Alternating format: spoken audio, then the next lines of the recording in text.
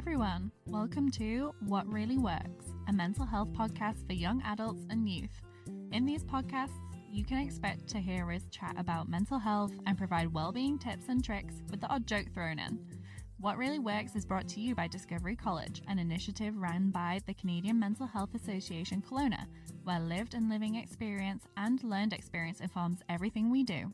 Now let's get started with today's episode. Hello, What Really Works listeners. It is your host, Becky, chatting to you.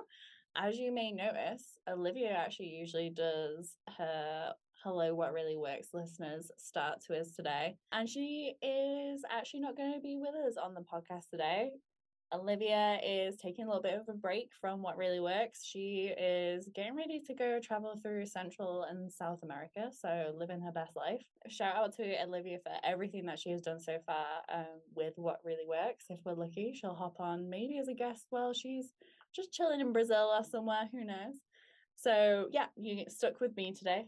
So sorry for anyone who's really upset about that. But I have a really amazing guest joining me today.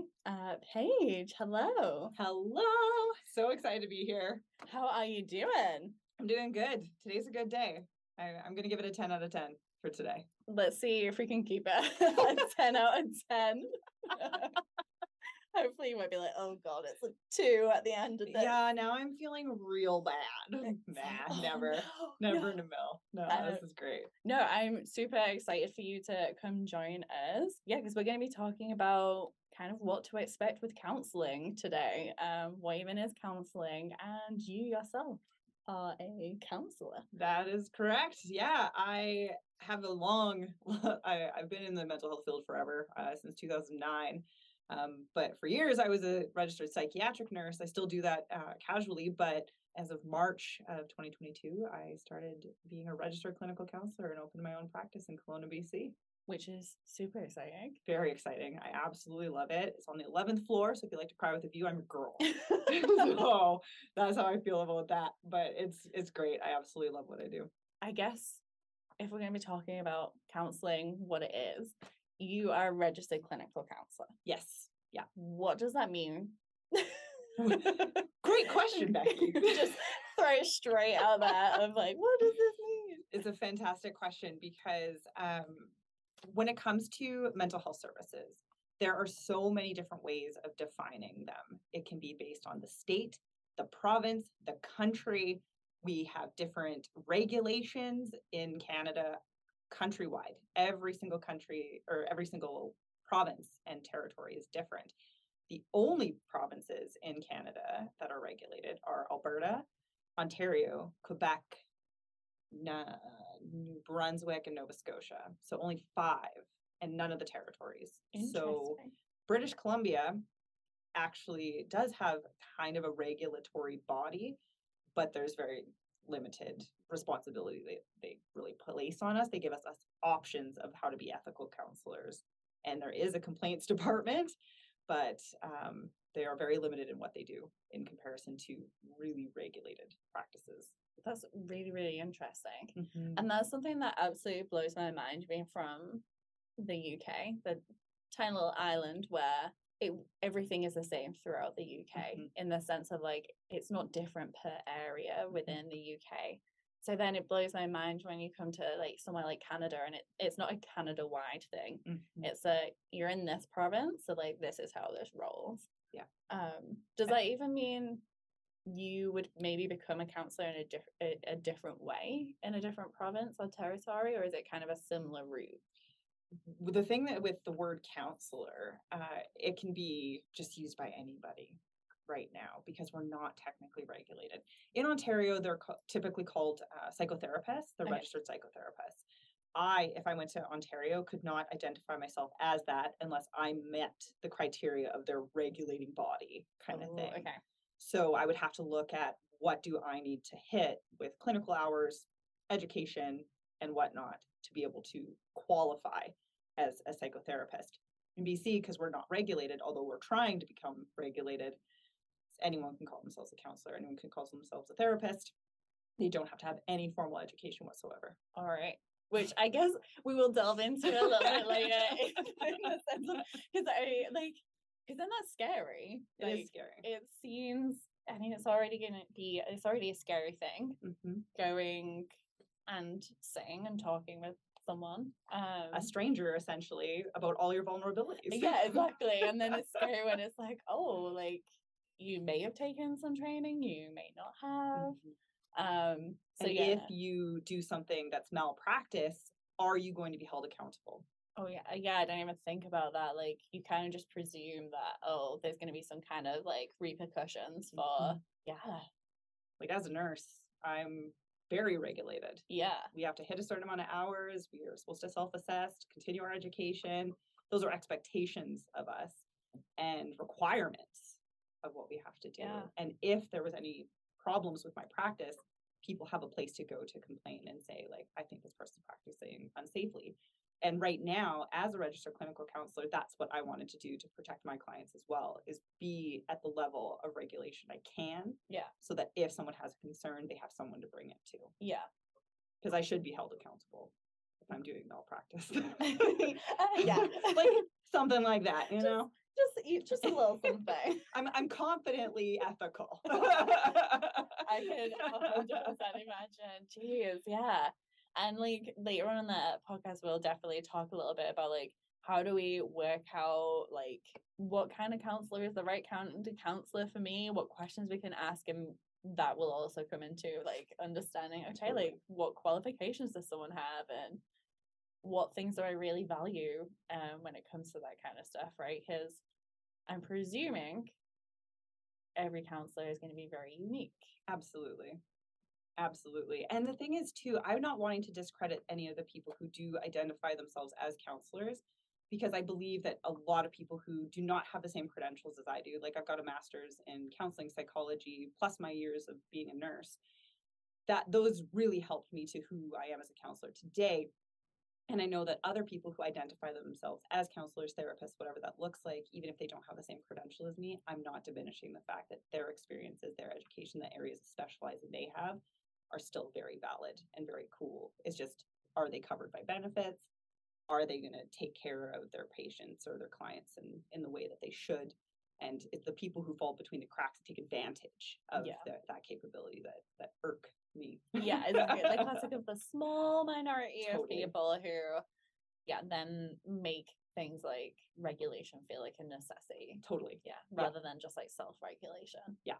I mean, I guess one thing as well is maybe it's even just important to talk about like what is counseling in general, because like we say, like it's probably going to be pretty unique, but yeah, like what does even the word counseling mean to you? Yeah, totally. I love that this is a good question, because, and if you're a listener and you're thinking to myself, like, I always wondered that maybe I'm weird, you're not. Every single time someone when I explain to somebody that I am a counselor, every single time, if it's a person I don't know, they're like, what kind of counselor? Because I think it's really important to be able to describe like what types of counseling I do. But the overall generalization of counseling is to try and target whatever things that are causing you distress. If they're a registered like trauma therapist, they can be trained in certain different ways to help target your trauma and the associations of your thoughts that come along with trauma. Yes, it's a lot of talking. It's usually talking. But if you think about like TV shows and things where there's a person asking them questions, movies and TV shows are great references because there's usually unethical things happening in those relationships, but I digress. But it is basically just talking to a professional, helping you kind of sort through whatever's happening inside of you to be able to get a better quality of life. My goal is always to try and get people to a place where they feel okay. Yeah. Or better. Well, and I think what you said about how it's represented in media is actually really important, because I have definitely had a lot of rants on this podcast about different things that when they were showing, like we had some episodes on like relationships, and I had a big old rant about The Notebook and how that's not a healthy relationship. We've spoken about horror movies and the way that stigmatizes like mental health, right? And I think you're right. I think the way that counseling and just like and sitting and talking with a professional, the way it is shown on TV and in movies, does not help people access support that they might want and need. It makes it this way more scarier thing. And I think it also makes it seem like it's this thing that either people go to because they've been forced to, Mm-hmm. or that it's like something you only go to when you're like really, really low, or Yes. experiencing like really, really, really hard stuff. Yes. And that's not always the case. No, and I'm so glad you mentioned that, because that's not the only reasons that people seek therapy. Yeah. It's not only because they're feeling thoughts of suicide or homicide or acting out of character. It can be, I'm struggling with a difficult life transition. That's what I specialize in. You're going through a life transition. You don't know who you are anymore. You're really questioning who you are because you've been in a certain type of way for so long, and now you're going through this change. That's my jam. I love helping people through that kind of stuff, because it is so scary. Counselors help it so that you're not feeling so isolated and alone, and you don't have to worry about a judgment from us. Our goal is to support you and help you to make decisions that are right for your needs. Yeah. I think that, yeah, and that's huge. And also what you just see on TV, I think, is just someone sat in a comfy chair Mm-hmm. with somebody else laid out on the sofa. Yeah, the Freud version Exactly. of therapy. Yeah. And the only question that the counselor asks is, how do you feel about that? Yeah. How does that make you feel? Yeah. And whenever I actually say it to a client, I look at them and they look at me and I'm like, yeah, I did it. I did that. I'm sorry.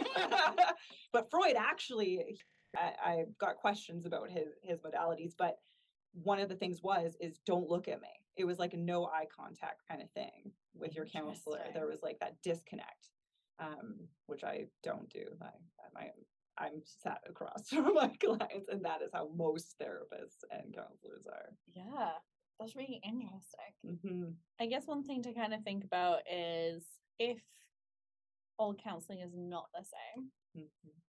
but it's hopefully always there to like improve the quality of life for someone, how can someone even just think about how to find a counselor? Because I know I have found it overwhelming. So Mm-hmm. it's not bad, because otherwise I'm telling myself off for something that I don't need to.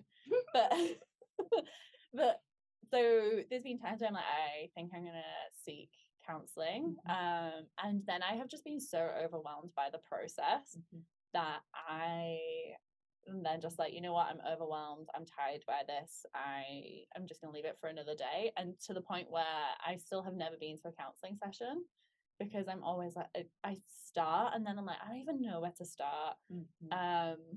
Especially working in mental health, I'm like, oh well, the few people I do know, I actually know professionally and know like personally. Totally. So I'm like, oh, I kind of don't want to go see them. Totally.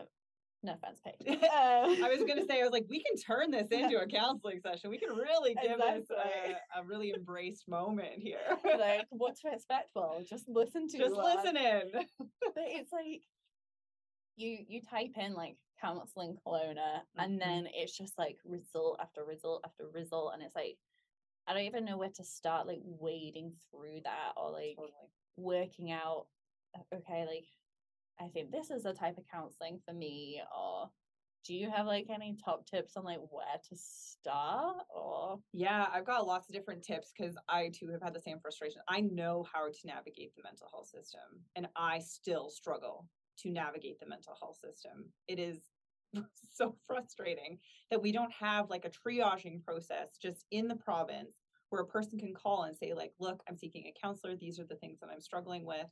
And who can you connect me with? Who is currently accepting clients? That's the other big thing. Most of the Google searches, the ones that are up at the top are the ones who are full. Their wait lists are full. So you're going to get on 5 or 6 wait lists and wait around for a counselor to get in touch with you when 7, 8, 9 are like way even below. Because my counseling company is called Another Chapter Counseling, and I specifically put counseling in the name, so if a person Googled counseling, that I could come up. But that's so it feels icky having to do something like that versus there just being just pages available. Here she is. Yeah. Have a 15-minute consult. That's the one thing I also recommend to people. Sometimes we know that we need help, but we don't know exactly what we need help with. Yeah. And one of the ways to kind of start looking into different counselors is going to the 15-minute free consultations that a lot of them do offer, so that you even know if you like the vibe of your counselor, or if they have social media. I have TikTok, Instagram, people follow me, and then they can know what I'm like as a person, and if they vibe with my vibe. Yeah, that makes sense. Mm-hmm. What would be the most important things for even me to be thinking about? Because some people, maybe I'll just naturally click with them, but also if I'm very anxious, I don't click with anyone. Not true. You have friends. I know, but like, I'm thinking if I'm like really anxious, if I'm really on edge, I overthink everything that I'm saying. And I definitely don't put myself out there in a way where I maybe might naturally click with somebody, if that makes sense. Totally. And that's why I love the 15-minute consultations. Yeah. And even sometimes the first session doesn't feel very natural because you're getting to know each other. You're also disclosing all your stuff, right?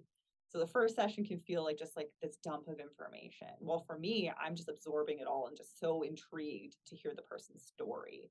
I am one of those counselors. I am in it. Yeah. Like, I'm so passionate about what I do. But people will walk away and be feeling like, oh, like, oh, I just feel like that was a mess.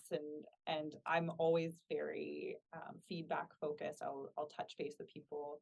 How did you feel about our session today? Did we go in a direction you felt was a good one for you? What can I do to make it more comfortable next time? Like, I'm very trauma informed that way, in trying to bring as much comfort as I can. Yeah. Because everyone's different. Everyone's anxieties and comforts are different. Yeah. And I guess even maybe that's something we can go in to that 15-minute consultation and push ourselves to say like, hey, I feel really anxious about this. How are you going to support me through that? Yes. Like, how are you going to make this a safe space for me to be a little anxious being? Yeah, like what are you going to do to support me with that? Totally. And I often tell people, because a lot of people do come to me for the first time, or even worse, and I really want to acknowledge the bravery that comes from people who have had a bad experience with a counselor and reach out for help again. The horror stories that I have heard are truly, truly horror stories. And I'm not saying that to scare people. I'm saying that you're not alone if that's what happened to you, and that there are good counselors out there who will provide you with a space that is safe. And that is what our goal should always be. And most counselors that I know and associate myself with are very open to feedback of, if I've made someone uncomfortable, I'd love to know, because I want to help and I want to support in the way that person needs. But anxiety is a tricky thing. We all have different things that are going to help bring us soothing. Like, I've got a counseling light that changes colors versus a clock, so the person doesn't have to stare at a clock the whole time, or I don't have to look at a clock. But I posted that on TikTok, and I had lots of people give me their opinion on that. Like, tons were like, that is so great, I'm totally going to get one, I'm going to ask my counselor for one. And other people are like, that's anxiety provoking, I hate it. Yeah. And I was like, okay, great, such great feedback. I'm so glad now I can let people know that this is an option, not a requirement. Yeah. And just shift what I do. I think that's a huge thing as well, though, is having a counselor where that's their point of view of it's an option, not a requirement. There is nothing worse than being told, no, you have to do this. Because then it's like, okay, like, well, now this is absolutely petrifying. Yeah. And I don't want to do it. Yeah. There's nothing collaborative about that, Yeah. right? Like, and I like, if I were to describe my type of counseling, I'm very person-centered, which means I meet you with where you're at. I will go the direction that is required to meet what your needs are, but I'm also trauma-informed, which means that I recognize that we all have differing levels of traumas and things that have happened in our lives that contribute to how we act and react to our present. And so I want people to know, and I always tell my clients, if there's anything I can do to make you more comfortable, if there's anything in my office I can change to make you more comfortable, please let me know. Because I want them to know that it's a safe place to practice that skill of boundary setting, letting someone know, oh, I'm not cool with that. Yeah.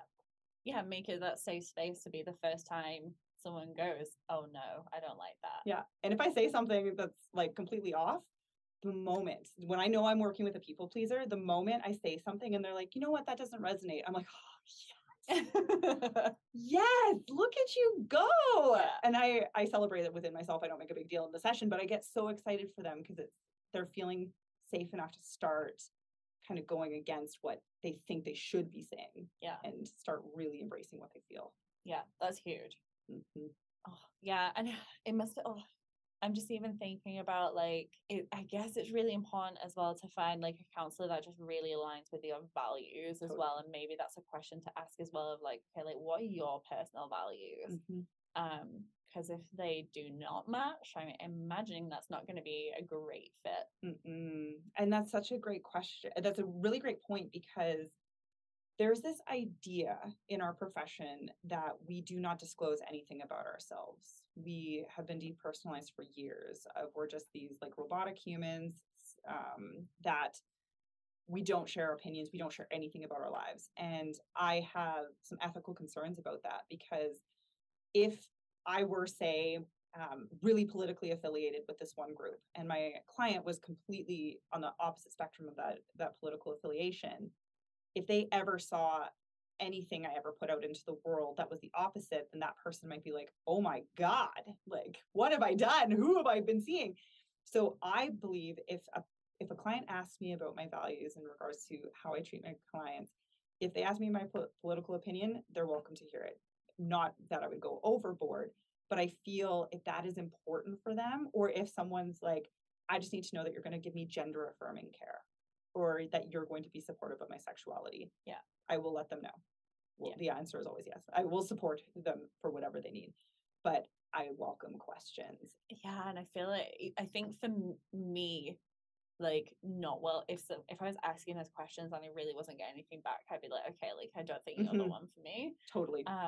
Because that would be like really important for me. Even like I am like a cisgendered straight white woman, but if my counselor showed judgment towards non-cisgender people, or yeah, just all different things that like I still really value people having safe environments for, I'd be like, okay, like, yeah, I don't think, even though maybe the way that I present myself is maybe acceptable to you, that doesn't make me feel safe, if that makes sense. Totally makes sense. And that's what those questions being asked should be about, is creating that sense of safety. And like, do you align, like, you're basically asking the questions to give yourself the best possibility of having a good therapeutic relationship where you will vibe on the same level, because you do have similar thoughts and values in the world. Yeah. Also, I guess makes sense, and because if we're like supporting someone with to try and like support themselves to like have the best quality of life, right? And maybe that includes like finding solutions together and collaborating on things. If you're at least coming from the same direction, they're going to be the best possible ways of supporting ourselves, right? Where instead, if we're like butting heads on what is going to be important, what works, then that's just going to be tiring, to say the least. And it's going to betray your trust in the system as well, because there's also this idea in the world that every counselor is going to be able to provide the same quality of care for every single person they see. I do my absolute best to be the best counselor for each person I see, but I always know as well when I'm like, you know what? I don't think that person's vibing with me as well as they might vibe with another person. And we continue to go forward, and we can evaluate that if it ever were to be an issue. But I get the vibe when it clicks just so naturally, and the other times where it's just a bit more difficulty, not from like a bad perspective, but just from it's a word am I even trying to think here? You need to put more work into it. It's not as natural. It's just not as natural. That makes sense. Yeah. So interesting, isn't it? Just because, I mean, it makes sense. Like, it's humans supporting humans at the end of the day. And that just makes it so unique and so complex, where every single person's going to be bringing different things to the table and want very, very different things, and maybe not know what they want as well. I think that's also what makes it really difficult in maybe finding that right counselor, is not knowing what we want, and even just knowing, like, I know I need to speak to someone, but I just don't even know what about. I just, like, and good counselors will help you find that out. Like some of my favorite sessions, all my sessions are my favorite sessions. Am I kidding me? But like some of the ones that are the coolest are the ones where a person comes in, they're like, I have no idea what to talk about today. And then we just get into a conversation, and then suddenly there is something to target. And Mhm. it's not even like yeah, let's target that. It just kind of continues to flow. And then the person's like, I didn't even know that was something that was really weighing on me. But now that I do, I can address it. Yeah. So you're not creating problems for yourself, but you're kind of giving yourself that space to think above and beyond more. I actually recently saw a video on Instagram of a counselor that I really like. And she was saying how she's in a very good place in her life right now. So she doesn't have any traumas to be targeting. And she was talking with her counselor and she's like, wow, I actually can work on all the other stuff, like just my automatic negative thoughts. And I can work on some of these self-image issues. I don't have to be focusing on the big stuff, which is magical. That's Yeah. magical. That, and even I think we had a guest on called Travis, and he was talking about men's mental health, which was really interesting. And he was talking about how for ages he didn't go to counseling because he was like, well, there's nothing major wrong going on in my life. And then he started getting it free with work, and he was like, well, I might as well if it's free, like why not? And then he was like, oh, I realized that it can also just be about maintenance. Oh, absolutely. Like maintaining the fact that I feel pretty good at life right now. And preventative. Yeah. It can be preventative, where if you have family members who struggle with mental health, and if you're able to access services at a younger age and get a very good experience with like a therapeutic relationship, you can learn so much in what you can bring into your adulthood. Or that's why, so the internship I did was with Third Space charity in Kelowna here. And we work with the age group of 18 to 29. And it was so wonderful to work with this group because there's so much curiosity and intrigue and willingness to try new stuff. And when we hit a certain age, we can get very stuck in our ways, and it can make it more difficult for us to make a shift because we're used to one certain set point or one way of being. But yeah, so if you can get into it just to see how you can benefit, yeah, it's great. Now, here's a question for you. Yes. It just came to my head, actually. Came to my mind. Because this is something that a few people have said to me before when they've just been talking about like having some hard things with their mental health for a long time. And two things come to my mind is one thing that gets really commonly said to me is like, oh, well, I just wish I could, like, I just want to take a tablet and that will make everything better. And how sometimes it's not so simple and counseling can be helpful. But then also another common thing that gets said to me a lot is, well, I'm doing okay and I basically don't want to like open up everything and then feel worse because of it. Both valid points. I'm just like, I guess like from your point of view, either what would be your response to that or just like your thoughts around that. Totally. If someone was kind of like, that was their main concern. Yeah. Well, if I address the first piece, like as a nurse, like meds is kind of the jam that happens in hospital. There's a high encouragement, if not forceful, medication administration. And so I recognize and acknowledge the benefits of meds for sure. Do I think we over medicate? 100%. We absolutely do. And the reason is because there's a convenience to it. And also we've been conditioned to think that it's pills that are what's going to help us. Yeah. That's just our societal conditioning. Well, pills can be helpful. Antidepressants, like I'm a person who's on antidepressants. I'm a huge advocate for medication use. But I also know that there's only so far a pill will ever get me. And when they've looked at research, it can't get me past like 60% better functioning. And also, there's been some very interesting research coming out lately where, like, when I did my psych degree, we were taught that some people, just the way that their brains were wired, meant that they had lower levels of certain neurotransmitters, which is why they experienced some mental health challenges like depression. So all that they needed would be to take some antidepressants. Just that chemical imbalance. Yeah, and some very interesting research has been coming out that that's not true. That's not the case. So even like if we're going in with that mindset, like research is showing actually that's not the full story. so like you say again, medication is maybe not going to be the perfect answer for that. Totally. I like to think of meds, especially antidepressants. Like I likely will be on antidepressants for my entirety of my life. And if that's the case, it is what it is. But I do all the stuff in between of trying to build my quality of life. And I'm very strength based. I try and add things that bring more joy. And I'm super duper wildly busy in my life right now, which makes that more difficult. But then that is now reminding me the importance of that too. And when we're in our muck, when we're in this deep, crappy space, it is so hard to think that it's even possible to feel joy and remind ourselves that there's something outside of our mental illness. And it sucks. It sucks so much. But yeah, we still have to add those additional elements. I like to think of meds as like the boost to get us back to a better quality of life. Yeah. And those can always be adjusted as needed with doctors. Yeah. Yeah, that's the big one. With the support from a medical professional. Yeah.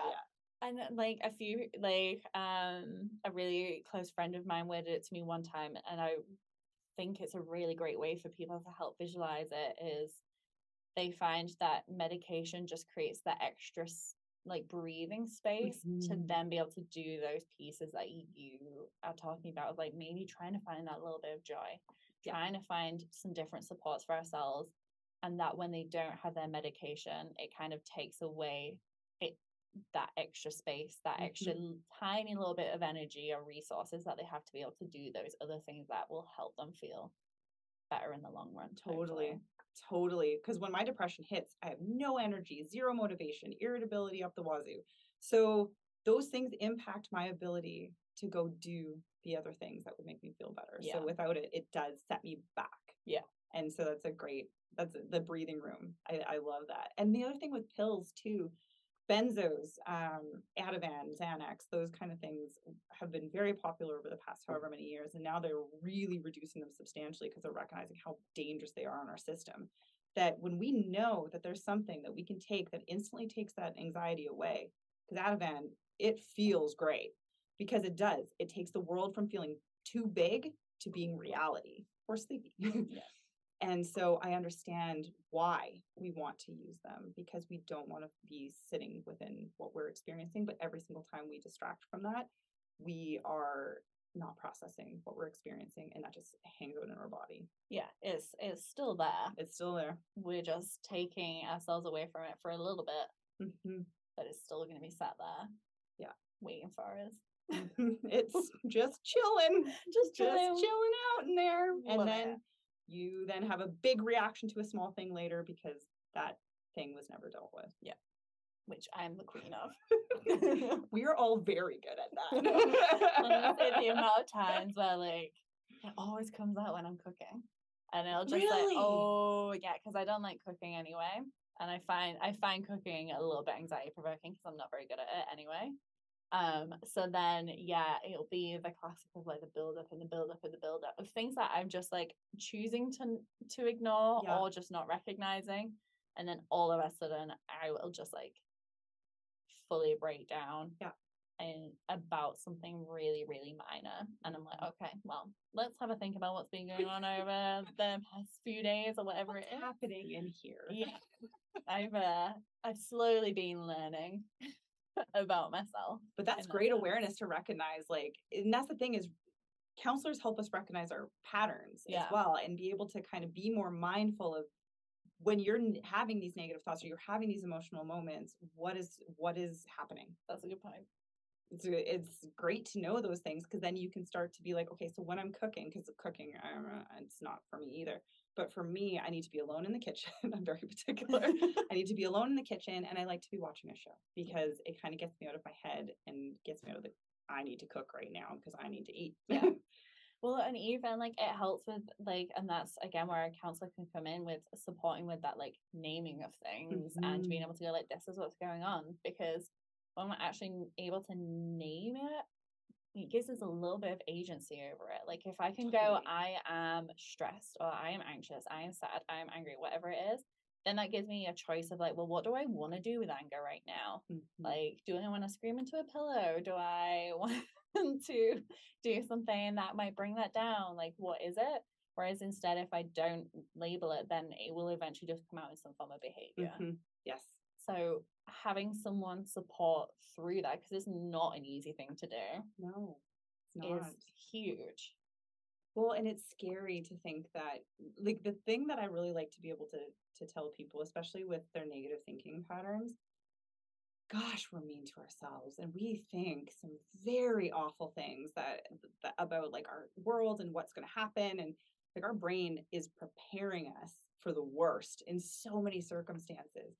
And I frequently give people a PDF about like cognitive distortions, or the other name for it is thought traps, so that they can name what types of thinking they're having, but not only just to be able to name it, but also know, oh, other people think this way, other people do this too. Because anxiety, depression, the whole spectrum of mental illnesses are so isolating. Yeah. They're so isolating. Yeah. And it's so common, so often, all the different things that are going through our head. Like, I'm the only person who feels this way, or I'm the only person who does this, whatever it is. Frequently, so many people are in the same boat. Yes. Or similar boat. Yeah. I've met very few people who've never experienced anxiety. And even when people are like, I don't know what anxiety is, I'm like, have you ever needed to pee while you were driving and you got stuck in traffic and you felt a little bit like, oh, good? That's anxiety. You actually have experienced an anxious moment. So none of us are immune from it. Anxiety is a protector. Yeah. Anxiety is a warning sign that whether it's real, that there's something real we have to be worried about, or whether it's just our mind creating a story to be worried about. They are so interesting. I love the mind. All right. So my second question was around when folks are like, I am kind of getting by right now. I know I'm not 100%. I know I could do better. I know that maybe I should seek some support, but I just don't want to unbottle it all. Totally fair. There's definitely that thing of like, well, as soon as I start talking about it, I'm going to feel worse. And that's probably exactly what can happen. Because when we open that can of worms, the worms come out, and then we're all of a sudden acknowledging something that we have pushed really deep down inside of us, something that we have numbed ourselves to. Then suddenly we're talking about it and having a counselor asking us to name it. But there's different trauma therapies now that make it so that sensation isn't as strong. So one example is EMDR, so eye movement desensitization and reprocessing. I'm pretty sure it's a long one, but you are actually doing something with the counselor that also is kind of removing the strength of the stimulation and keeping you in the present moment. Because what happens is sometimes when we open up a traumatic incident, our body will go back into that space of feeling what you felt in that moment. So if you have a good trauma-informed therapist, they're going to actually encourage you not to go into a deep dive until you feel a sense of safety within yourself and know how to restabilize. That's pretty cool. But you can also go to somebody and say, hey, look, like I've got a trauma history. I'm doing actually pretty good. I don't want to actually go down this road yet, but I do know I want to kind of talk about my current stressors. That is also 1000% an option. And if your counselor doesn't respect that, that's a red flag. Yeah, that's. And I think that's something that people don't necessarily consider, though, is that like, oh, I don't have to talk about that. You don't have to talk about it. I don't want anyone to talk about anything with me they don't feel comfortable talking about. And I mean, I know that discomfort comes from certain conversations, but I never want a person to feel that they have to have a discussion with me, because trauma comes from a space of not having control in a situation. You couldn't run, you couldn't fight, or you had to freeze. And that's our nervous system doing whatever it needs to do to survive in that moment. Your control is removed. And I do not want to take anyone's control from them in my session. Yeah. The person like attending should be in control of the whole session, pretty much. Yep. And if they want to not go into a topic area, that's okay. But I have heard lots of people disclose that they kept being pushed, like, you're still not getting better because you're not going here. And I understand, but at the same time, you can look at other ways to get that person to maybe process a thought that could be associated with that trauma, but not having to go into the dirty details of that experience. It's a myth that you have to say all the details of what happened to you. Which I think is good for people to know. Mm-hmm. This is a newer thing though, like, because talk therapy for trauma was something that was highly encouraged forever. Like, talk the crap out of it and desensitize yourself to it. That usually actually meant that people were going into like a numbing phase. Well, yeah, and also like there's been people I have supported, and not through like a counseling role, but when I've been in my advocacy role and providing like practical support for people, there's been some people that I've worked with where they've been kind of forced to talk through their traumas so frequently that is the only thing that they now know how to identify with. Yeah. Like they view themselves as their trauma and can't see any way past that. Which then means everything is terrifying because their view is, well, everything in my life will be trauma in some shape or form. Yeah. And that must just be a petrifying way to live your life. Well, and then it keeps you in a victim space. Yeah. It doesn't make you feel like a survivor unless you're coming forward. And when you talk about your trauma, you're talking from a place of like strength, because there's something called post-traumatic growth. Ooh. Where we find meaning in what we've experienced. And that comes with everybody's own time. There should never be a forced, like, you need to find meaning. Like, it's not one of those types of things, but it is possible to use whatever traumas you've had to bring you growth into your future. Even any of the things that I've experienced, I utilize that as a counselor from like this deep compassion I have for people who've experienced similar, if not worse, things than I've experienced. And it's just one of those things that like, that's where my growth has come in. I can help people with what I've experienced. But I also like the use of the word growth because I have definitely experienced some like trauma, and I find it, I don't know the best word to describe it, to be honest. I don't know if frustrating is the word, or it makes me really angry when people like, you should be grateful for your trauma because of where you are, like the things that you have like grown in because of that experience. And I'm like, well, I'm not grateful for what happened to me. Totally. Like, but more of the view of like, okay, like I have grown from that, and there are strengths that I have that maybe I would have still found other ways to grow in or not. I don't know. But it's a lot more open way and nicer way of thinking about it. Because I also think it's very person focused, that growth, like you have grown, rather than it being like this external thing of like, you should be grateful too. Yes. Well, because that's the thing about gratitude too. And that's why it is so triggering for so many people, is because there's this idea of just like, look for the positives, like look for the good things that happen. What happened to you was not good, period. Yeah. But if it has led you to a better perspective in something later down the road, or a way that you're able to bring yourself into the world in another way, there's really good books about post-traumatic growth. One is Flourish by Martin Seligman. He's the creator of positive psychology, which also is a terrible word because it's not like toxic positivity. It's not.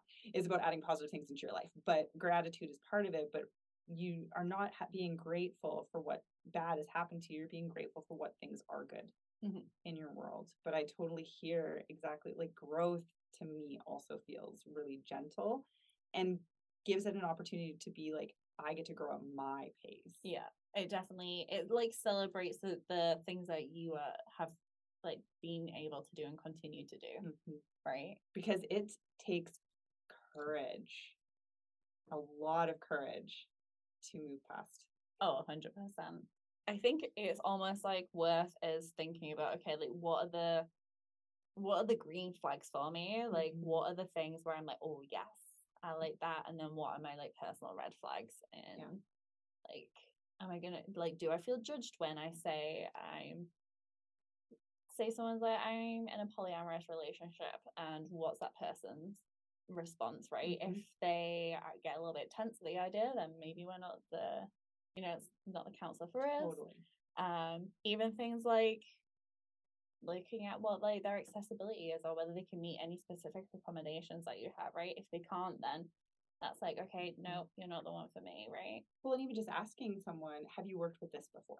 Yeah. Is this something that you have? And I've had people who, like I do a group for Mamas every month.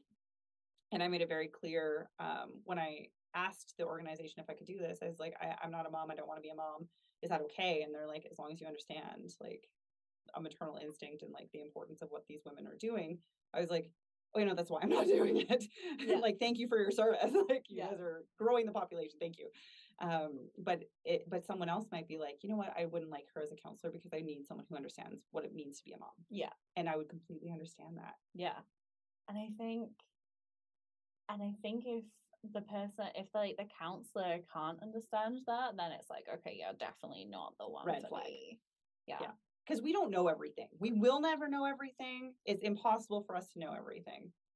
And maybe that also is a reminder, though, to people who are maybe thinking about going to counseling, is that gentle reminder of like, they might not have the answer to what you want. Yeah. Especially if I'm thinking about some folks where they'd be like, I just want to be told what to do. Mm-hmm. I want to be able to go in with like, this is what's stressing me out or whatever. Yeah. I want someone to just go, okay, you need to do 1, 2, 3, and it's going to be okay and perfect. Yeah. And I'm presuming that's not necessarily how it's going to go. Oh, we can't give straight up advice. Like if someone's so for example, like, and know the frustration that comes along with this, because when you go to a professional, you're hoping they're going to give you an answer. It's not the same as if you go to a bank and they're like, yeah, this is how much you can get a mortgage for. With us, you are the expert in your world. You know you better than anybody. So I can make a suggestion and be like, do this. Is that going to really resonate with what you're actually going to do if you didn't come up with the idea on your own? Or what if I said something that you've tried before? Or I've said something that you're like, that is the complete opposite of what aligns with what I would ever do. Yeah. But if that's the type of counseling you would want a solution-focused therapist where you can create solutions together. Yeah. And you can be very like forward-focused, homework-based. Yeah. Some people don't want homework. That's a good point. Yeah. So, but a lot of the in-between work, because you see us so infrequently, we're 1 hour, however frequently, right?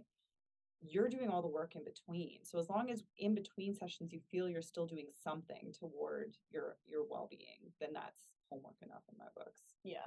So we've spoken about kind of some things to expect, things that maybe we can gain, ways that we can work out whether a counselor is the right fit for us. How might we go about, or how would you suggest breaking up with a counselor? Ooh, I like this one. So I'm just even thinking, like you've mentioned, like you've had some people who have like joined you for counseling and have shared how maybe they have had some not so great experiences before. Yeah. How would you, is there any like top tips that you would kind of say if someone's like, you know what, this counselor's not for me? Yeah, it's ghosting is totally an option. We're a professional, you're allowed to ghost us. So if you do not feel comfortable, especially if your counselor made you feel unsafe, you are not required to give them a reason why you're not showing up. Yeah. Unless your last session was about like a potential safety risk for yourself. Yeah. And you may want to let them know why you're not seeing them any longer. Yeah. Only because you don't want them to call it RCMP or something if they're worried about your safety. Yeah. But you're welcome to ghost us. The other thing is like an email, even just saying like, I'm feeling uncomfortable with our last session, or I just don't think you're the counselor for me. That's also a beautiful option because then it feels less awkward of having to do it over the phone. Some people will go right to session. I've never had someone come to session and break up with me before, but I mean, I'd welcome it totally. I've terminated relationships with counselors because I felt like I was in a good place and no longer had to see them. But there's also been people where I was like, yeah, you're just not the right counselor for me. And I don't feel safe to be able to describe that to you because I've had the bad experiences as well. Yeah. And they knew I was a mental health professional. So I understand the risk associated with putting yourself out into the world because nobody's perfect, but I also have high standards for the counselors that I see, I guess. Yeah. I think that's fair. And I guess as well, like you mentioned before, how counseling, the term even isn't necessarily regulated, especially within BC, and just like counseling as a profession isn't necessarily regulated. So you mentioned if you wanted to make a complaint, how would that work? And like, say I went to a session and maybe I was like, that was really unethical. And even actually, I'm just even thinking before I even say that, like I work in mental health. So there's a chance that I might be able to pick up on something a little bit more being unethical. Yes.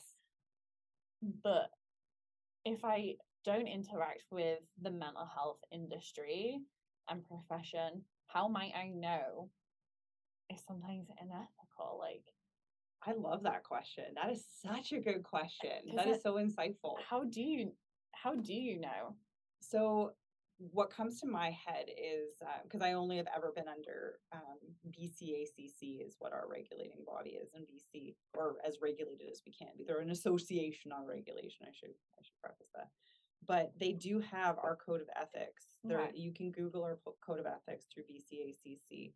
So when you are looking for a counselor, and even when you do a 15-minute consultation, or if you email them to see if they can meet your needs, asking them what association are you a part of, so that if there was ever a concern that you felt came forward within you, you would know where to look to see if that person might have been unethical, or at least you know where to go if that person has. It gives you a better sense of safety too, right? Where you're like, oh, you mean I could bring forward a complaint about you? Because sometimes it's actually very frequent where people will come forward with an issue or concern, and they'll call BCACC or the CCPA, which is the Canadian Counseling and Psychotherapy Association outside of Ontario.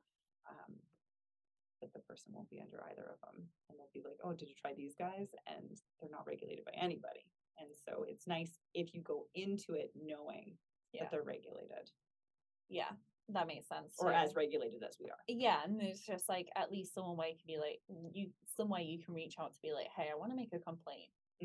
Right? Because otherwise, because that then gives you a bit of your power, right? Yes. Going into that session of knowing like, okay, like if something just doesn't feel right, there's another place I can go, right? Yeah, totally. And when you were mentioning earlier too about like green flags and red flags, like think of the people in your life. Who do you associate yourself with that brings you joy and calm, and like those are your green flags. Those are some of the things you might want in a person. And then your red flags are like, who are the people I avoid? What are the things that come up that I'm like, ugh, ick, no. So if you don't want to be told what to do, but your counselor is adamant that their way is the way, then you're like, that doesn't sound right or ethical. You can look into what you can do about that. Yeah, amazing. And then, so I guess if someone is kind of like with one of the associations, that would be a way of like going to make a complaint. Yeah.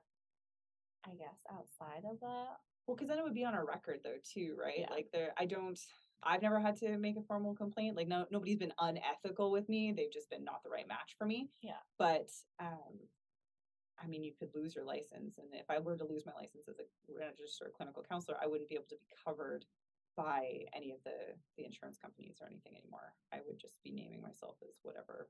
Yeah. But then any client who came to me would not be protected other than to just sue me. Yeah. It's wild. It's wild. It is. It's like it's wild.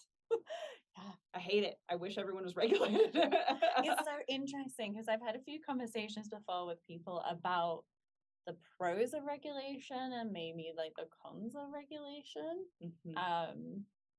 And I think the main thing that it always boils down to when people talk about the cons of regulation is just sometimes it depends on the level of regulation, right? Sometimes it can be extremely rigid and it stops people being able to create that uniqueness. Yes. And so really at the end of the day, it comes down to, like you say, it's those people who fall between the cracks who like take advantage of that system. Yeah.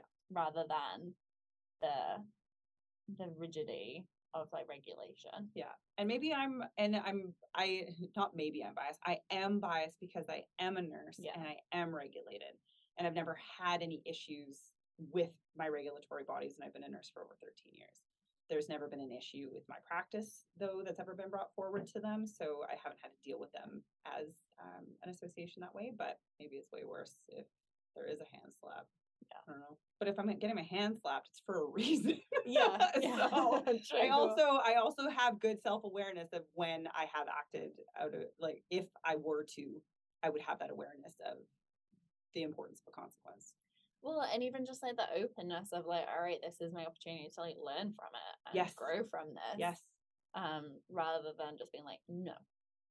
And like you say, that's when those like 15-minute consultations at minimum, right? To just really be putting the feelers out there, asking those important questions. And like you can prep for that 15-minute consultation, right? You can really sit down and think, okay, like these are my check boxes. Yeah. And like almost like treat it like a bit of it, like you're interviewing the counselor, right? Yeah. That's what it is. You are yeah. interviewing us. We can then let you know whether we feel we can meet your needs. But that's what the 15-minute consultation is. I want to know what you're looking for. Like, I presume like you would be open to this, but say someone was like 15 minutes just doesn't feel long enough for me. Like, I'm presuming that would be an option for someone to be like, actually, could I do like half an hour? Yeah, if they emailed me and I had the time in my schedule to do so, sure. Why Yeah. not? And that often it does go over 15 minutes if I don't have a client coming up right after kind of thing. But if someone emailed me in advance and was like, hey, I'm just kind of wondering, do you like this might actually go for half an hour? Then I would say, yeah, we might just have to rebook the time just because I don't have the capacity that day at that time for 30 minutes. Amazing. And I would just block it off. So I guess one of my, as we kind of finish up, is there any final things that you kind of want to talk about when it comes to counseling, approaching counseling, what to expect? If there was any type of wisdom that I would put out into the world in regards to counselors, is you want to find someone who you do feel comfortable with. I think that's really important because I've had the experiences of when I have felt really comfortable with someone right away. And I've had the experiences where I've given it a few tries and I'm like, I'm even more uncomfortable than I did when I felt when I first came. But it's just really reading within yourself if the person is meeting your needs. And that can be really hard because you've now just disclosed all of these different vulnerabilities to this one person. And now you don't want to work with them anymore. And maybe your benefits are about to run out, or you just don't want to have to reopen that story again and have to get a new person to understand you. I understand exactly why people stay with the same person or whatever that looks like. But one of the things is if you can catch it sooner, if the person just doesn't align with what you need, the sooner the better. Yeah. And your counselor really should understand and support you if you say they're not the right person for you. If someone were to reach out to me and be like, you know what, girl, you were lovely, but you're not the right one for me, I would refer them to somebody that I know. Yeah. I would give them names. I'd be like, amazing. Here's a list of people that I really know and trust, and maybe you'll feel comfortable with them. Yeah. That makes total sense. It's a lot to think about. Well, you wouldn't hang out with someone you don't like in your real life, right? You know, like unless you had to, like through work or whatever, but you wouldn't call up a guy that you were just like, hey, I kind of only like you, but like 3 out of 10. You're like a 3 out of 10 on the scale of like aligning with me, but I'm still going to continue to see you. Oh, and pay you. Yeah.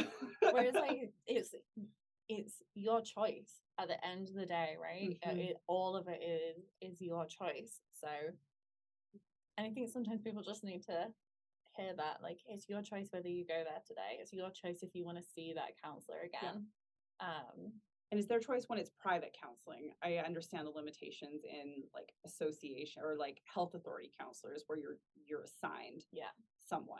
But if you are able to still bring forward that person's not for you, at least you're speaking your truth to someone. And my hope is that they reassign and connect you with someone who's better suited. Yeah, that makes total sense.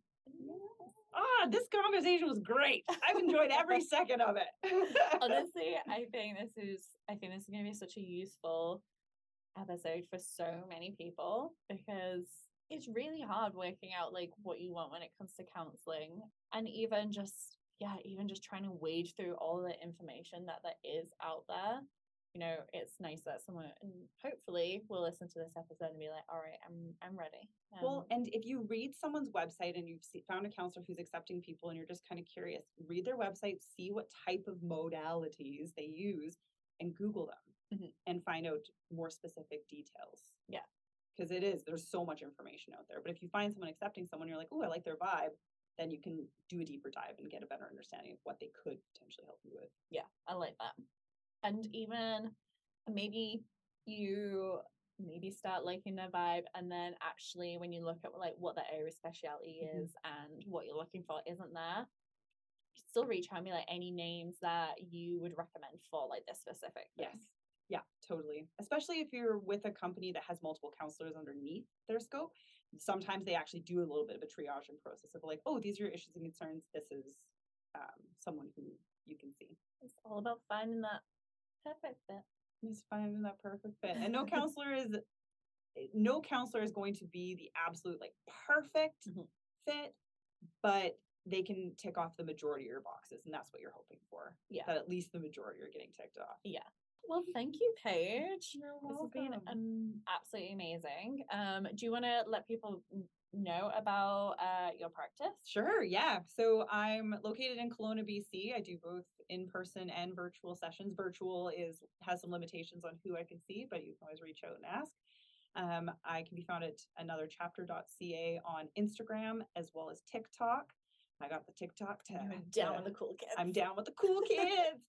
And also my website is www.anotherchapter.ca. I'm consistent. I love it. Makes it easy. So feel free to reach out. I'm always happy to answer any questions that do come forward, especially through podcasts, which I have done multiple in the past. So if you do have questions, feel free to slide into my DMs. Thank you, Paige. This has been so great and informative. Thank you. Thank you. Amazing. Well, thank you for listening, everybody. And I hope you have a great rest of your day. Goodbye. Bye. Thanks again for listening to us. We hope you enjoyed this podcast. You can find us on all major podcast streaming platforms, and if you don't want to miss any future episodes, you can follow us or subscribe to What Really Works. To find more from Discovery College, go to discoverycollegekelowna.com. And thanks again to Staple Studio in supporting us to produce this podcast.